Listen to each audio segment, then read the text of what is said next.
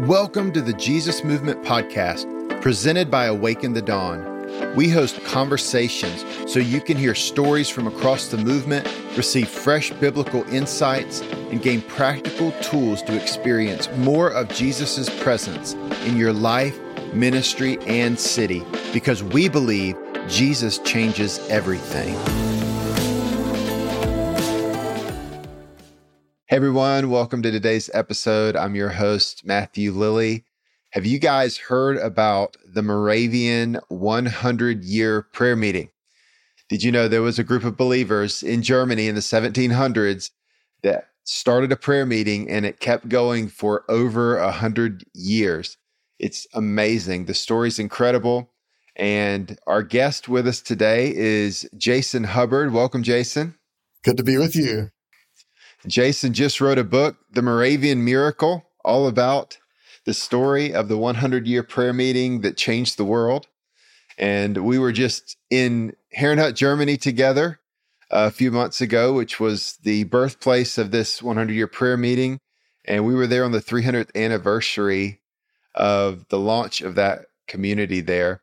So, Jason, welcome to the podcast. Excited to talk to you today about the Moravians, about prayer, about missions, and about Jesus. How you doing? Yeah, doing well. Thanks, Matthew.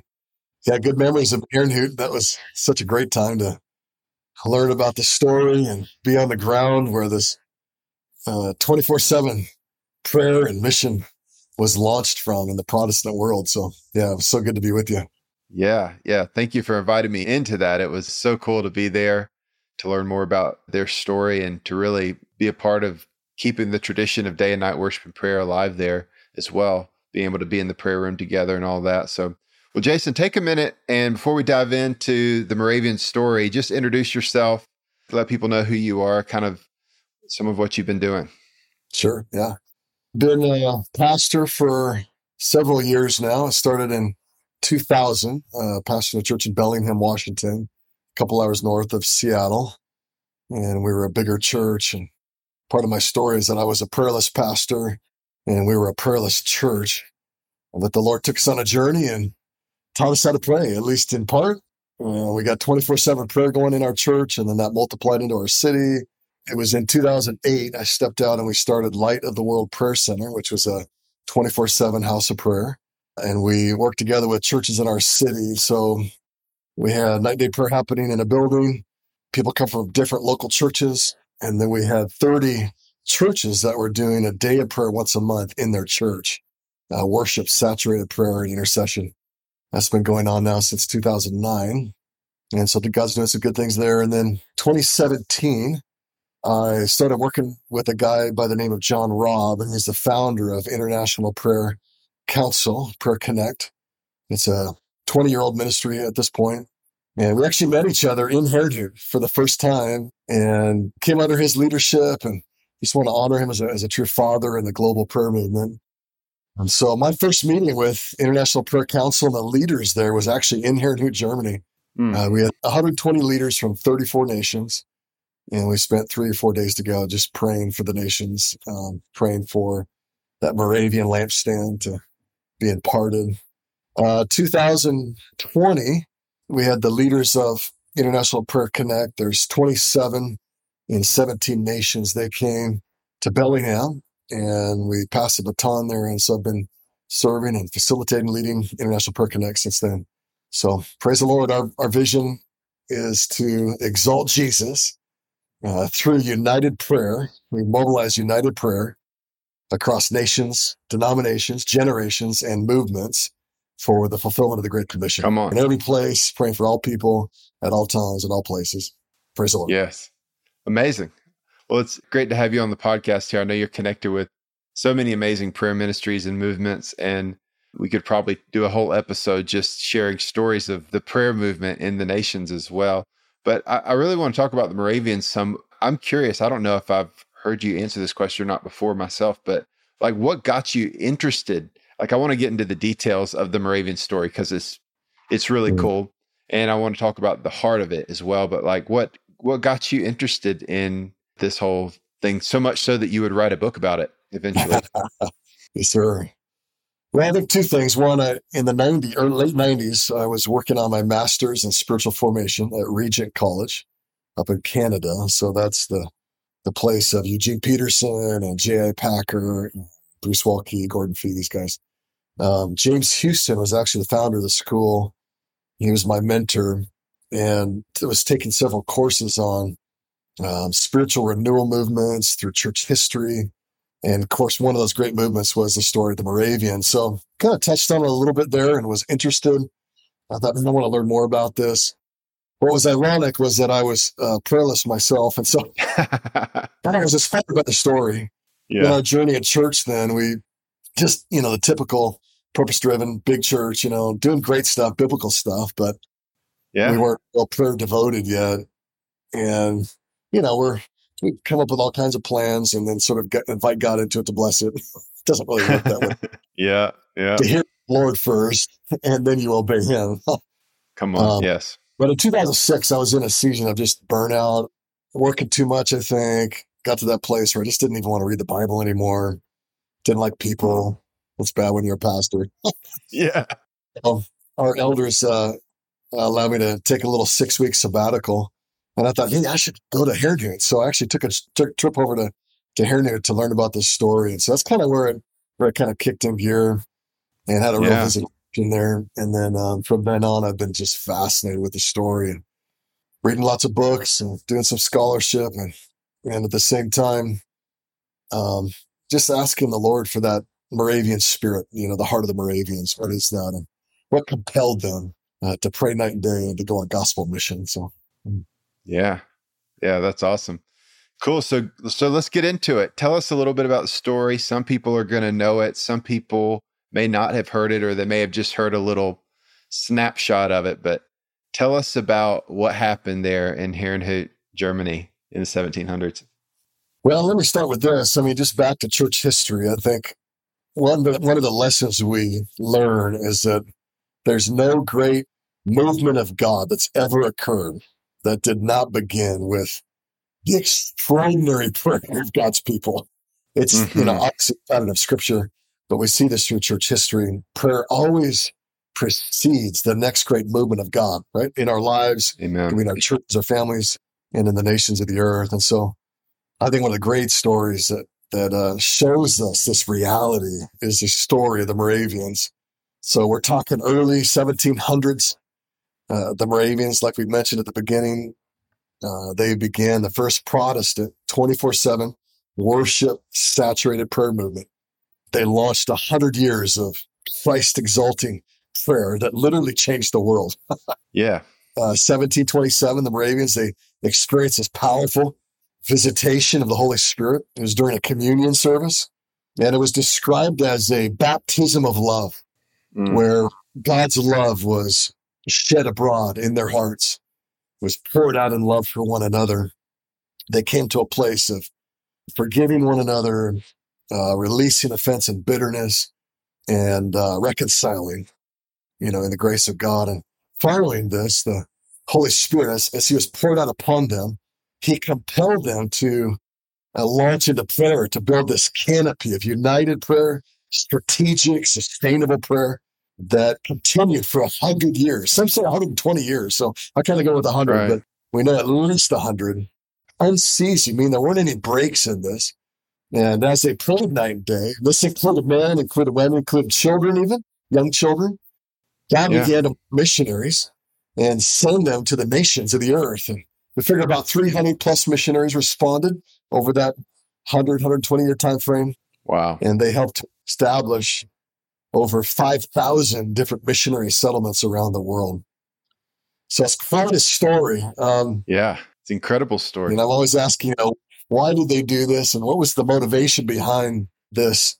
And I really think that really what compelled them to pray night and day and to go on gospel mission, we'll maybe share a few of those stories, but was the absolute worth of Jesus.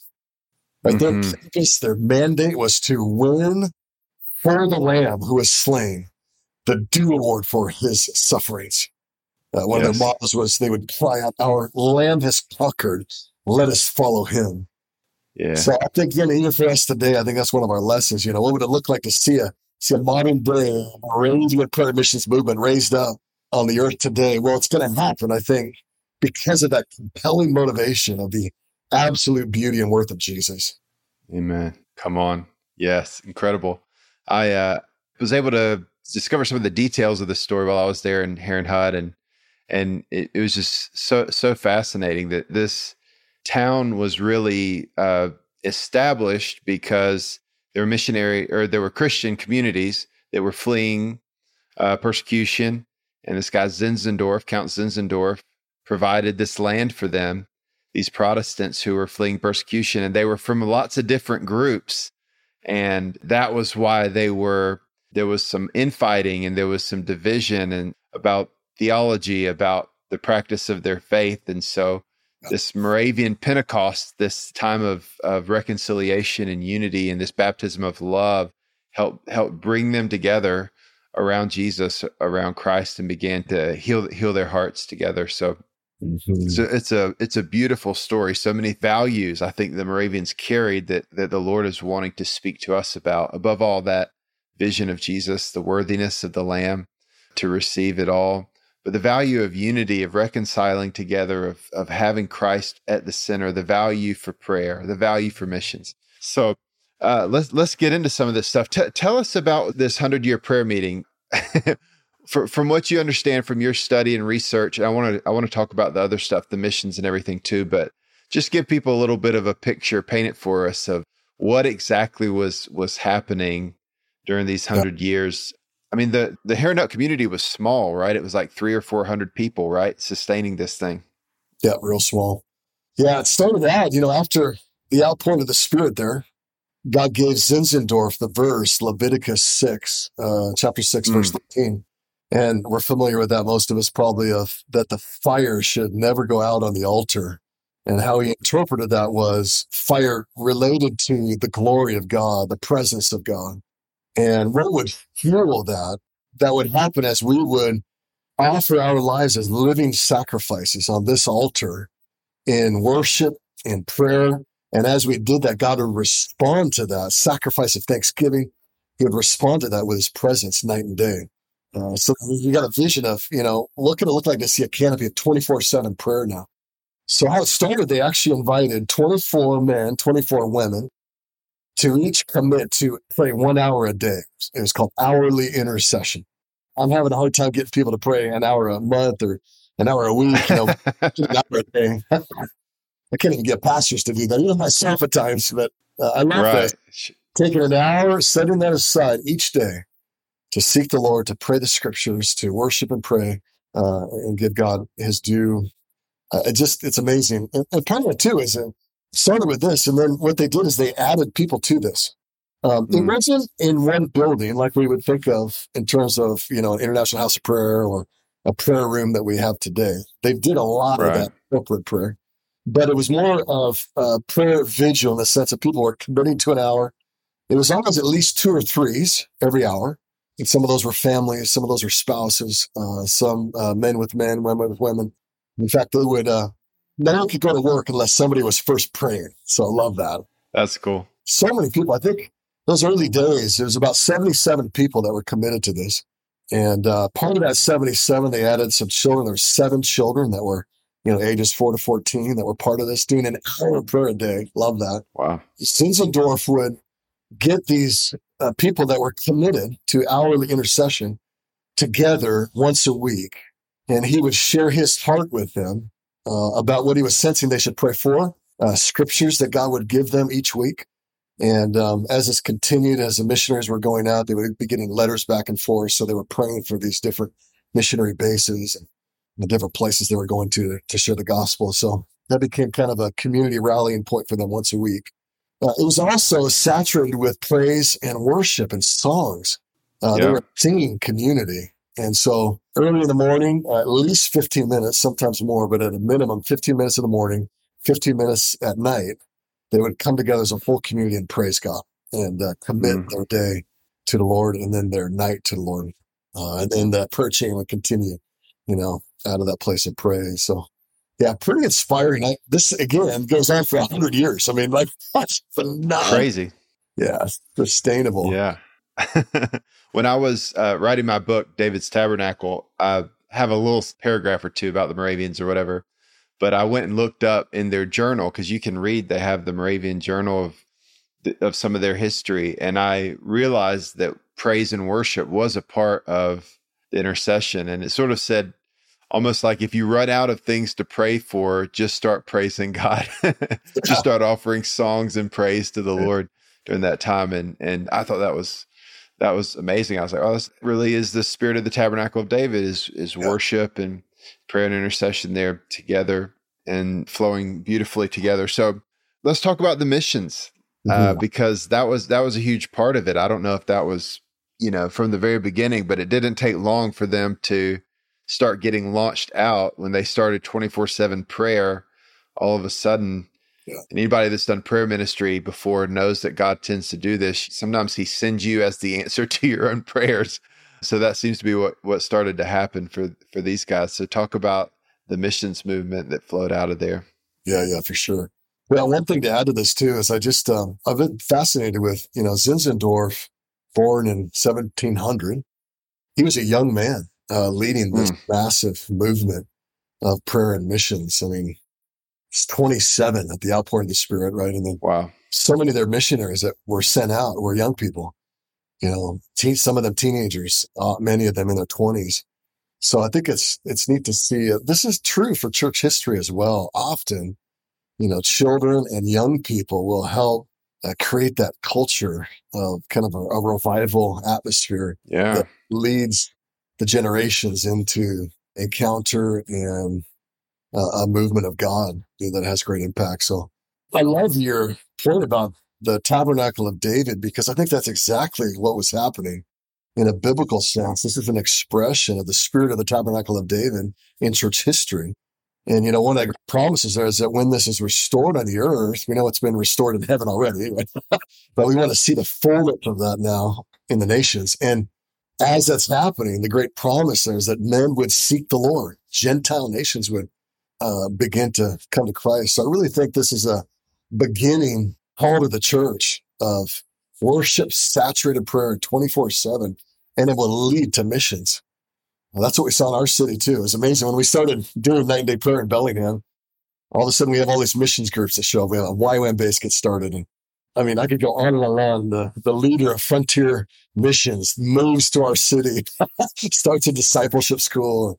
And we weren't trying to do any of this. It's just as we were praying, all of a sudden, God began to put it on the hearts of his people to respond and give their lives to the nation. So, incredible. Those first two missionaries that were sent out, and they had this pattern. They would all gather around as a community. They would go in pairs and two. And most of these were lay people, so they had a job. They weren't traditional missionaries like we would think of. So nobody was supporting them. They were stepping out in faith. And then where God sent them, they would use their trade. Maybe they're a baker or a construction guy or, whatever. They would use that to bless the community that God had sent them to, which was a huge thing, because then that would help open up the door then for them to share the good news of Jesus. But they would be gathering around this community, and then the two missionaries would be out in front. They would be kind of looking out towards the nations, and they would ring this bell, and then the missionaries would turn around and they would declare, "May the Lamb who was slain receive the due reward for his sufferings." And then they would go, and then literally the community would send them. And some of these stories, I mean, we know these first two missionaries, and from then on, and West Indies, Danish West Indies, these guys, we read in the journals that they were willing to sell themselves into slavery in order to reach the slaves with the gospel. Phenomenal. I mean, over a 10-year, incredible. You're talking about 13,000 baptized new believers, little small church communities getting started, bases of 24/7 prayer. And it's just an amazing story. And their radical commitment too, I think, which came out of the place of prayer to start, and their intimacy with Jesus. Like, they had such a profound love for the Lamb that their hearts were willing to deny themselves, take up their cross, and follow the Lamb wherever he would send them. Well, I read about stories that they would literally hold a funeral service in what was called God's Acre, where they had their cemetery. Yeah. And the families would be there. I mean, mom, dad, and the kids, extended family members, the community, and they would have a memorial service and sending off the husband or the dad, knowing that they wouldn't return. Some of them actually built their own wooden caskets. Oh my goodness. And that's where they were buried when it was just like they knew that they would probably not return, but Jesus is worthy of that. Yeah. And there were the peoples of these nations that needed a touch from God. Oh, it's awesome. Great movements amongst the leprosy camps, movements in South Africa, incredible movements of prayer and mission. We know, of course, some of the stories of John Wesley, and, modern day England. Zinzendorf helped him actually get the whole Methodist movement off the ground, I think. So, just incredible to hear the stories. It's like, wow, what would I look like today? What would that look like in my life? I know we're not all called to go on gospel mission, but we're certainly all called to pray for this and to God's heart, the fulfillment of the Great Commission in our generation. What would it take? Yes. What kind of prayer would be needed for that? What kind of atmosphere of praise and worship? I think Jesus is worthy of 24/7 prayer. I really do. I think that's how it happens in heaven. Well, we should be doing it on the earth. Yes. Hallelujah. Amen. One of the things I was struck by in a fresh way while we were in Heron Hut, and also last fall, I was in Moravian Falls here in North Carolina, which is near one of the Moravian settlements when the missionaries came here and settled in North Carolina. One of the things I was struck by as I've been freshly inspired by this story over the last year or so was how small their town was, how few people it was, but how much of an impact they were able to have. They were able to sustain 24/7 prayer for over 100 years. They sent out more missionaries from their town than the entire continent of Europe did before them. And I just go, oh man, it seems like the task is huge, and in some ways it is. But in another way, it's like all it takes is like those that are willing, those who are willing to say, Jesus, you're worthy. Yes, here I am. Send me. I'll pray. I'll go. Whatever you want. I'll follow you, Jesus. Yeah. And if you get a small community that's willing to do that, man, you could see 24/7 prayer in thousands of cities, right? You could see the unreached people groups reached, in a generation.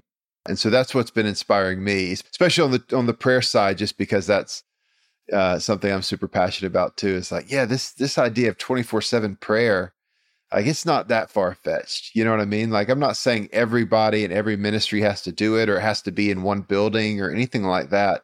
But the truth is, like, if the church had a revelation of the worthiness of Jesus to receive day and night worship and prayer, we could do it in thousands of cities all over America. We could, these are prayer groups of twos and threes. I mean, like you're saying, it wasn't a lot of people, but that's doable. And even in, people's world today, how many of us have an hour or something that we do every day? Most of us do. We organize our lives around entertainment at times. So could there be 48 people in a city that could just give themselves to an hour a day? And not just prayer, but what if 45 minutes of that was just put on a worship CD and glorify God? That's enough. He's worthy of that. It's a simple prayer, to God. I think that's what God's looking for. And I love the place of agreement in prayer. But that's what Jesus said. If 2 or 3 agree, I'm there in your midst. And this is kind of, part of our role as the people of God, I think, to legislate God's will on the earth through prayer, through praise and worship. It just takes a couple people, that would agree with his word, pray in the Holy Spirit, sincere hearts of faith. And I think God can do immeasurably more. I love my favorite story with Mike Bickle. You've probably heard this before, but I share it all the time because I just love it. It's because, the reality is a lot of house of prayers around there. Just small numbers of people. And it feels like we're hanging on by a thread, Often it feels like there's nothing else out there, He shared, Mike, in the early days of IHOP, shares a story, about how he was coming up to a prayer meeting in their prayer room, and he hears songs. It was like an orchestra sound, like angelic, And he's like, must be a really good prayer meeting happening. Yeah. And he just sees like 2 or 3 people up in the front. And he's like, well, I don't understand what's going on. He goes up there and sits down. They have a prayer time together, and just normal prayers, nothing fancy. Just giving Yeah. their weak words to Jesus, but praying the Bible, and, they're praying in faith, trusting God. But he was wrestling with this, and he asked the Lord, why did I hear this? And the Lord shares with him. I think this is so true. He shares with them, this is how heaven always responds when just 2 or 3 seek my face and pray. Mm. Angelic host. I mean, the heart of God. I mean, we have no idea what's really going on in the spiritual realm when just 2 or 3 come together. And I think that's so encouraging, because it's like, you know what? My weak words, God is being moved. I mean, heaven is responding. God's pouring his spirit out, and he's releasing his power. And that's where we got to come with that kind of faith, even when it seems like there's nothing happening. Amen. That's right. Yeah. Small prayer meetings transform the world. I'm convinced of that. And I love big prayer meetings too. Those are great. Yeah. And those are fun. And I love doing it with other people. But, when we're talking about, we get to touch the heart of God, we have a voice before the sovereign creator of the world, who's good and loving. Yeah. If we get to touch him together and come into agreement, like you said, with each other and with him, oh man, he can do whatever he wants to do. He can release his power into the earth, and we don't need a crowd to do that. And of course, we want to mobilize prayer. We should all do that, but we can know in faith that even if it's just a few of us, we have the attention of heaven. Those angels are coming, and all that kind of stuff's going on. Sometimes we get little glimpses of it, but a lot of times we don't. We just do it in faith. Yeah, totally. Yeah. We have this little phrase, little keys open big doors. I love that. Called prayer, and maybe a little small group, a prayer group, but it really can, if we'll engage in this in sincere faith, Christ exalting worship, it can open up a big door for awakening in the nations. Yeah. Well, what are some of the little keys that we can get from the Moravians? I know we kind of shared some of the story and some of the heart behind it. Maybe talk more about that. What do you feel like the Lord's doing right now in our generation? What's he saying to us on this 300th anniversary year of the founding of Herrnhut? You released this book this year, probably on purpose. I would imagine that it's the timing of the Lord. So what is God speaking through this story to us right now? Attention, pastors and ministry leaders. We want to invite you to an ATD Leadership Summit in Salt Lake City, Utah, July 26th through the 28th. This ATD Leadership Summit is for leaders from across America that carry a shared value of hosting the presence of God through day and night worship and prayer and gospel proclamation. Our Awaken the Dawn team will be hosting the event, including David Bradshaw, Matthew Lilly, and David Villier. When you join us for this summit, you will experience real and refreshing connection with like-hearted leaders in an informal, fun, and relational environment, including 4 free meals together. Teaching and training sessions catered to pioneering, presence-centered ministry leaders, spirit-filled and life-giving times of worship, prophetic ministry, and prayer to refresh your heart.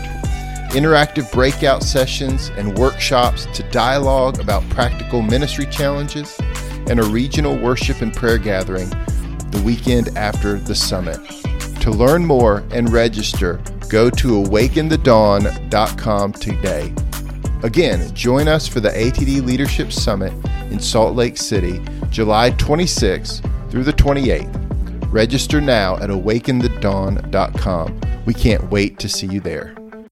Well, as I showed in the book, let me give this just 5, and I'll focus mostly on the last one, but I think 5 marks of the Moravians that they're like lessons that we can learn from. I think first is just the idea of strategic missions, reaching the remaining unreached peoples with the gospel. This is so on God's heart. And our God's a global God, so we need a global vision, and really ask him for his heart for the nations that he so loves, that he died for. We all need to be engaged in that at some level. Some of us are called to go. Some of us are called to give, certainly. But all of us are called to pray, I think, to that end. How do we pray then for the nations in an effective way?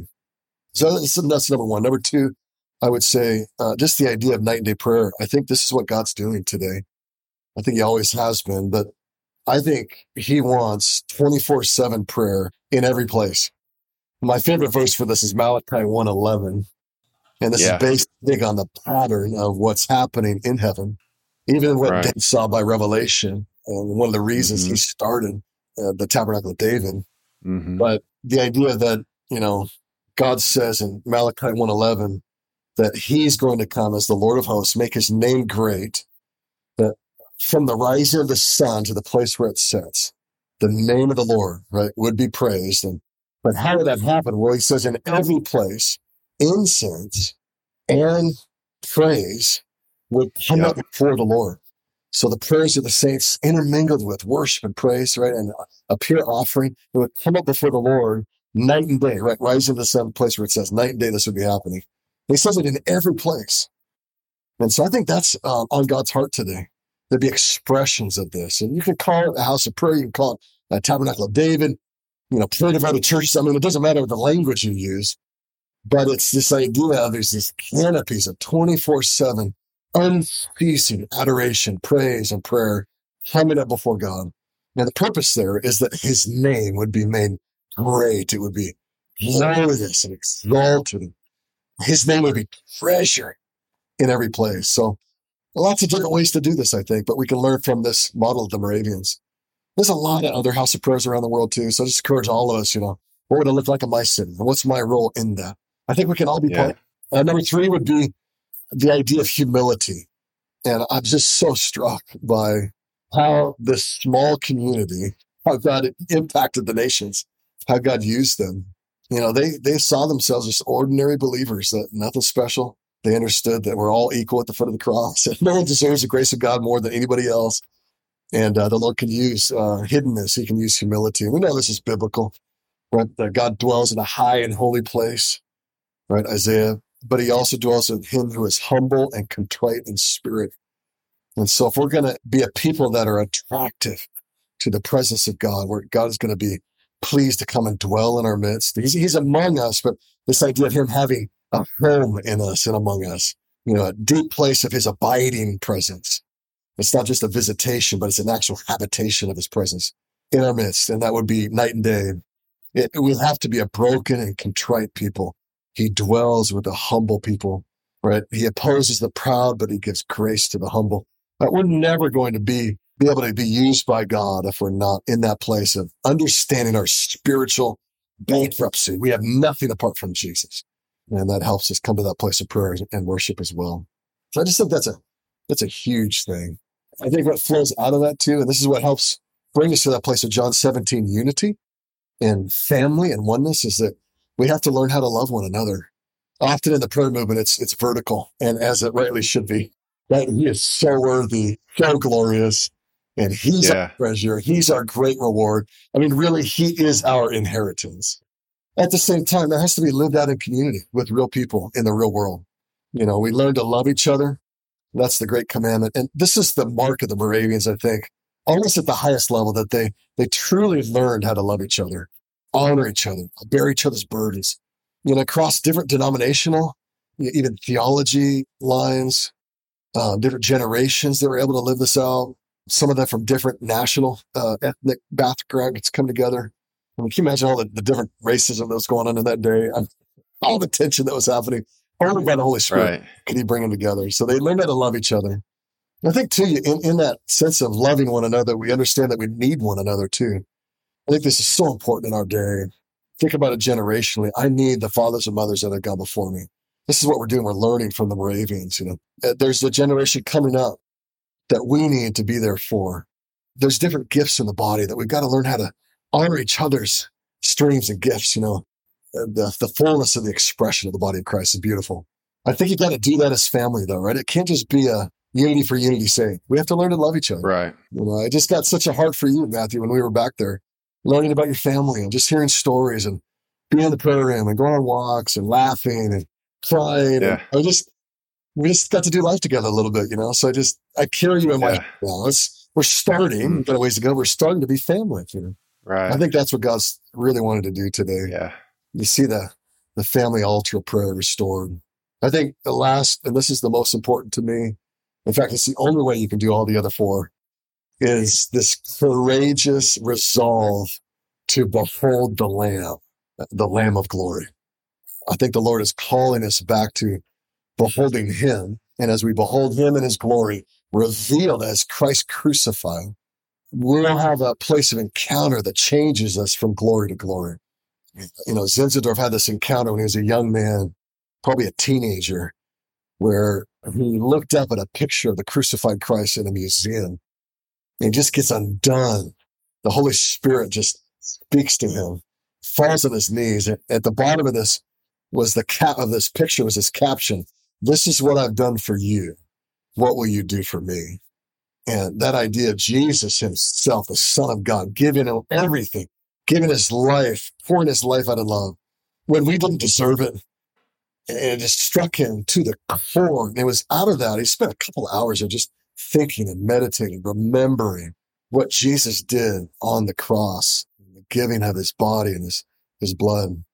That marked him for the rest of his days. And he talks about that in his hymn writer, wrote 2,000 plus hymns.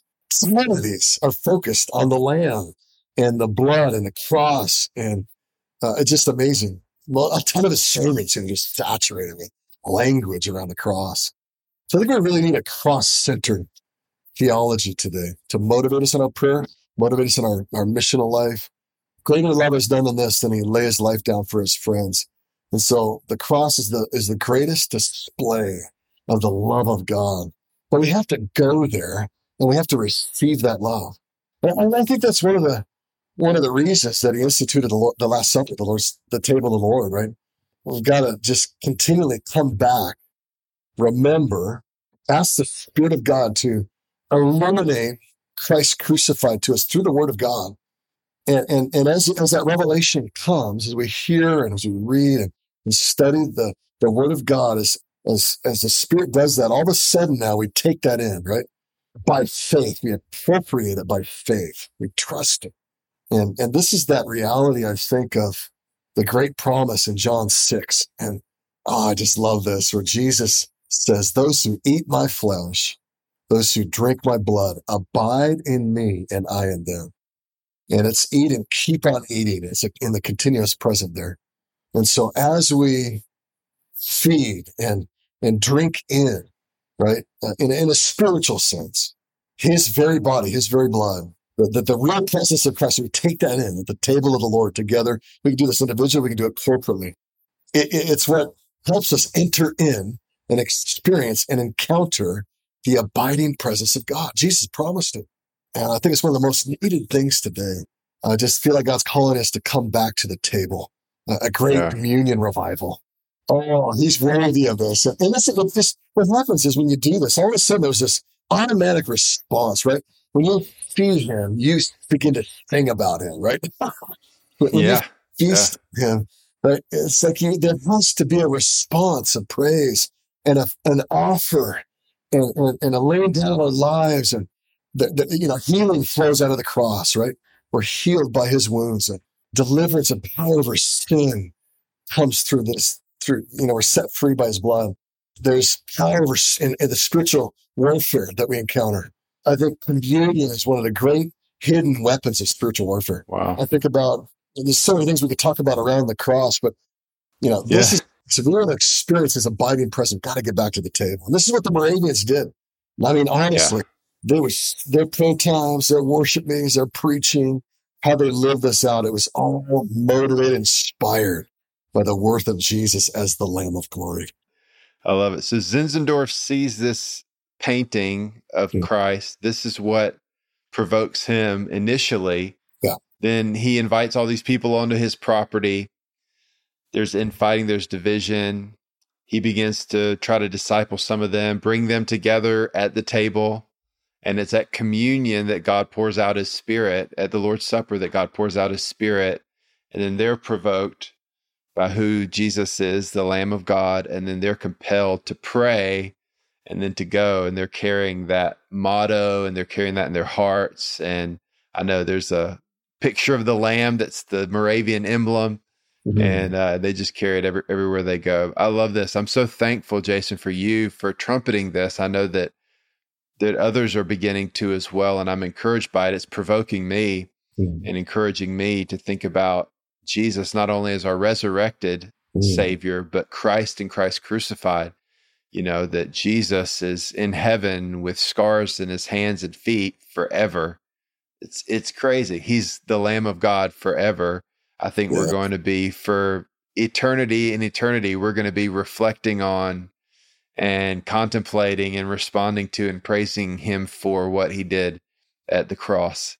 In heaven, he's the Lamb of God slain for us. So may it be on the earth as well. I know a lot of people are emphasizing communion more and more, which I think is great. One of my favorite moments from being at the Send in Kansas City back in May was when Lou Engle came up and facilitated communion with tens of thousands of people in the stadium together. I know he's carrying that word as well. So, man, so good. That'll probably be the next book for you, probably, is something about the Lamb of God, something about Jesus and Christ crucified. So, anything else you want to say about that?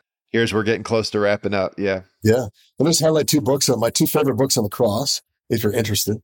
This first one is called The Cross by Bob Sorge. This is a rich book, just nuggets in here. And then my other favorite book is a gal by the name of Sandy Davis Kurt. She's actually a PhD, did her PhD on the cross. And this book called Unquenchable Flame. A great piece on there on fire in the altar and what that really meant in its context. And she really loves the Moravians as well. So, I think the Lord's going to put us before the fire of his love, and no greater reality than coming back to the cross. So I think Jesus is standing right now as a worthy lamb, looking as if he'd been slain. In the center of the throne, it says, that I think he needs to be adored and worshiped in the center of the throne on the earth, right? The altar of our hearts and our families and our churches and cities. So amen and amen. Let's go. Amen. Come on. Awesome. Jason, thank you for being on the podcast. Would you just maybe pray over those who are tuning in, listening, watching to this for a revelation of this more and more? Yeah, Jesus, I thank you for this opportunity to be together today as family. We so honor Matthew Lilly and the Wake of the Dawn family. Lord, how you're using them, so many in their community, and even those that are here with us on the podcast, I bless them today. We ask, Lord, for that ultimate provision. I ask for you to come, Lord Jesus, as the bread of life from heaven and feed us. I ask for Spirit-inspired insight, revelation, illumination of Jesus and him crucified and that alone. I pray that we boast in the cross of Christ. I pray that your love would be poured out upon each one of us, that we would encounter the height and width, depth and breadth of the love of Christ. Lord, I pray and ask, Lord, that Jesus, you would take your rightful place in the center of our hearts, on the altar of our hearts, God, and we would lay our lives down as living sacrifices. And in this place, and as we lift up our weak voices in prayer and praise and worship, that you would be pleased to come and consume us. Send your glory. Rest upon us, oh God, we ask. Come as an all-consuming fire. Let us do this together as a family. Lord, forgive us for any of our sin. We pray, Lord, that you'd wash us clean by your blood. Bring us back to your table. We ask, Lord, and I pray in cities all over there, God, the 2s and 3s, you would raise them up to trumpet this message of the glory of the Lamb, of deep humility, of learning to love one another, night and day prayer. We'd be a house of prayer for all nations and give ourselves to strategic missions, reach the unreached, those that, Lord, the millions that don't know you. We commit ourselves to that end now. We pray in Jesus' name. Amen. Amen. Well, guys, we're going to include a link to the Moravian Miracle book that Jason wrote in the description of this episode so everyone can go get a copy of that, learn more about the Moravians and some of what we talked about today. Jason, thanks so much for being on the podcast. Thank you so much for tuning in to today's episode. We would love for you to hit follow or subscribe in whatever app you're using so that you can continue to get episodes like this every month. If you enjoyed today's episode, do us a favor and please share it with your friends and post it on social media. Be sure to tag Awaken the Dawn in your post so that we can reshare that with all of our friends as well. If you're tuning in on Apple, please leave us a rating or a review. And if you're on YouTube, give us that thumbs up like button and leave us a comment and let us know what you thought of today's episode. And we really appreciate it. Finally, please visit our website at awakenthedawn.com. You can find out more about our ministry and movement, and you can also make a donation to help support this podcast and the Awaken the Dawn ministry. Thank you again for tuning in today, and don't forget, Jesus changes everything.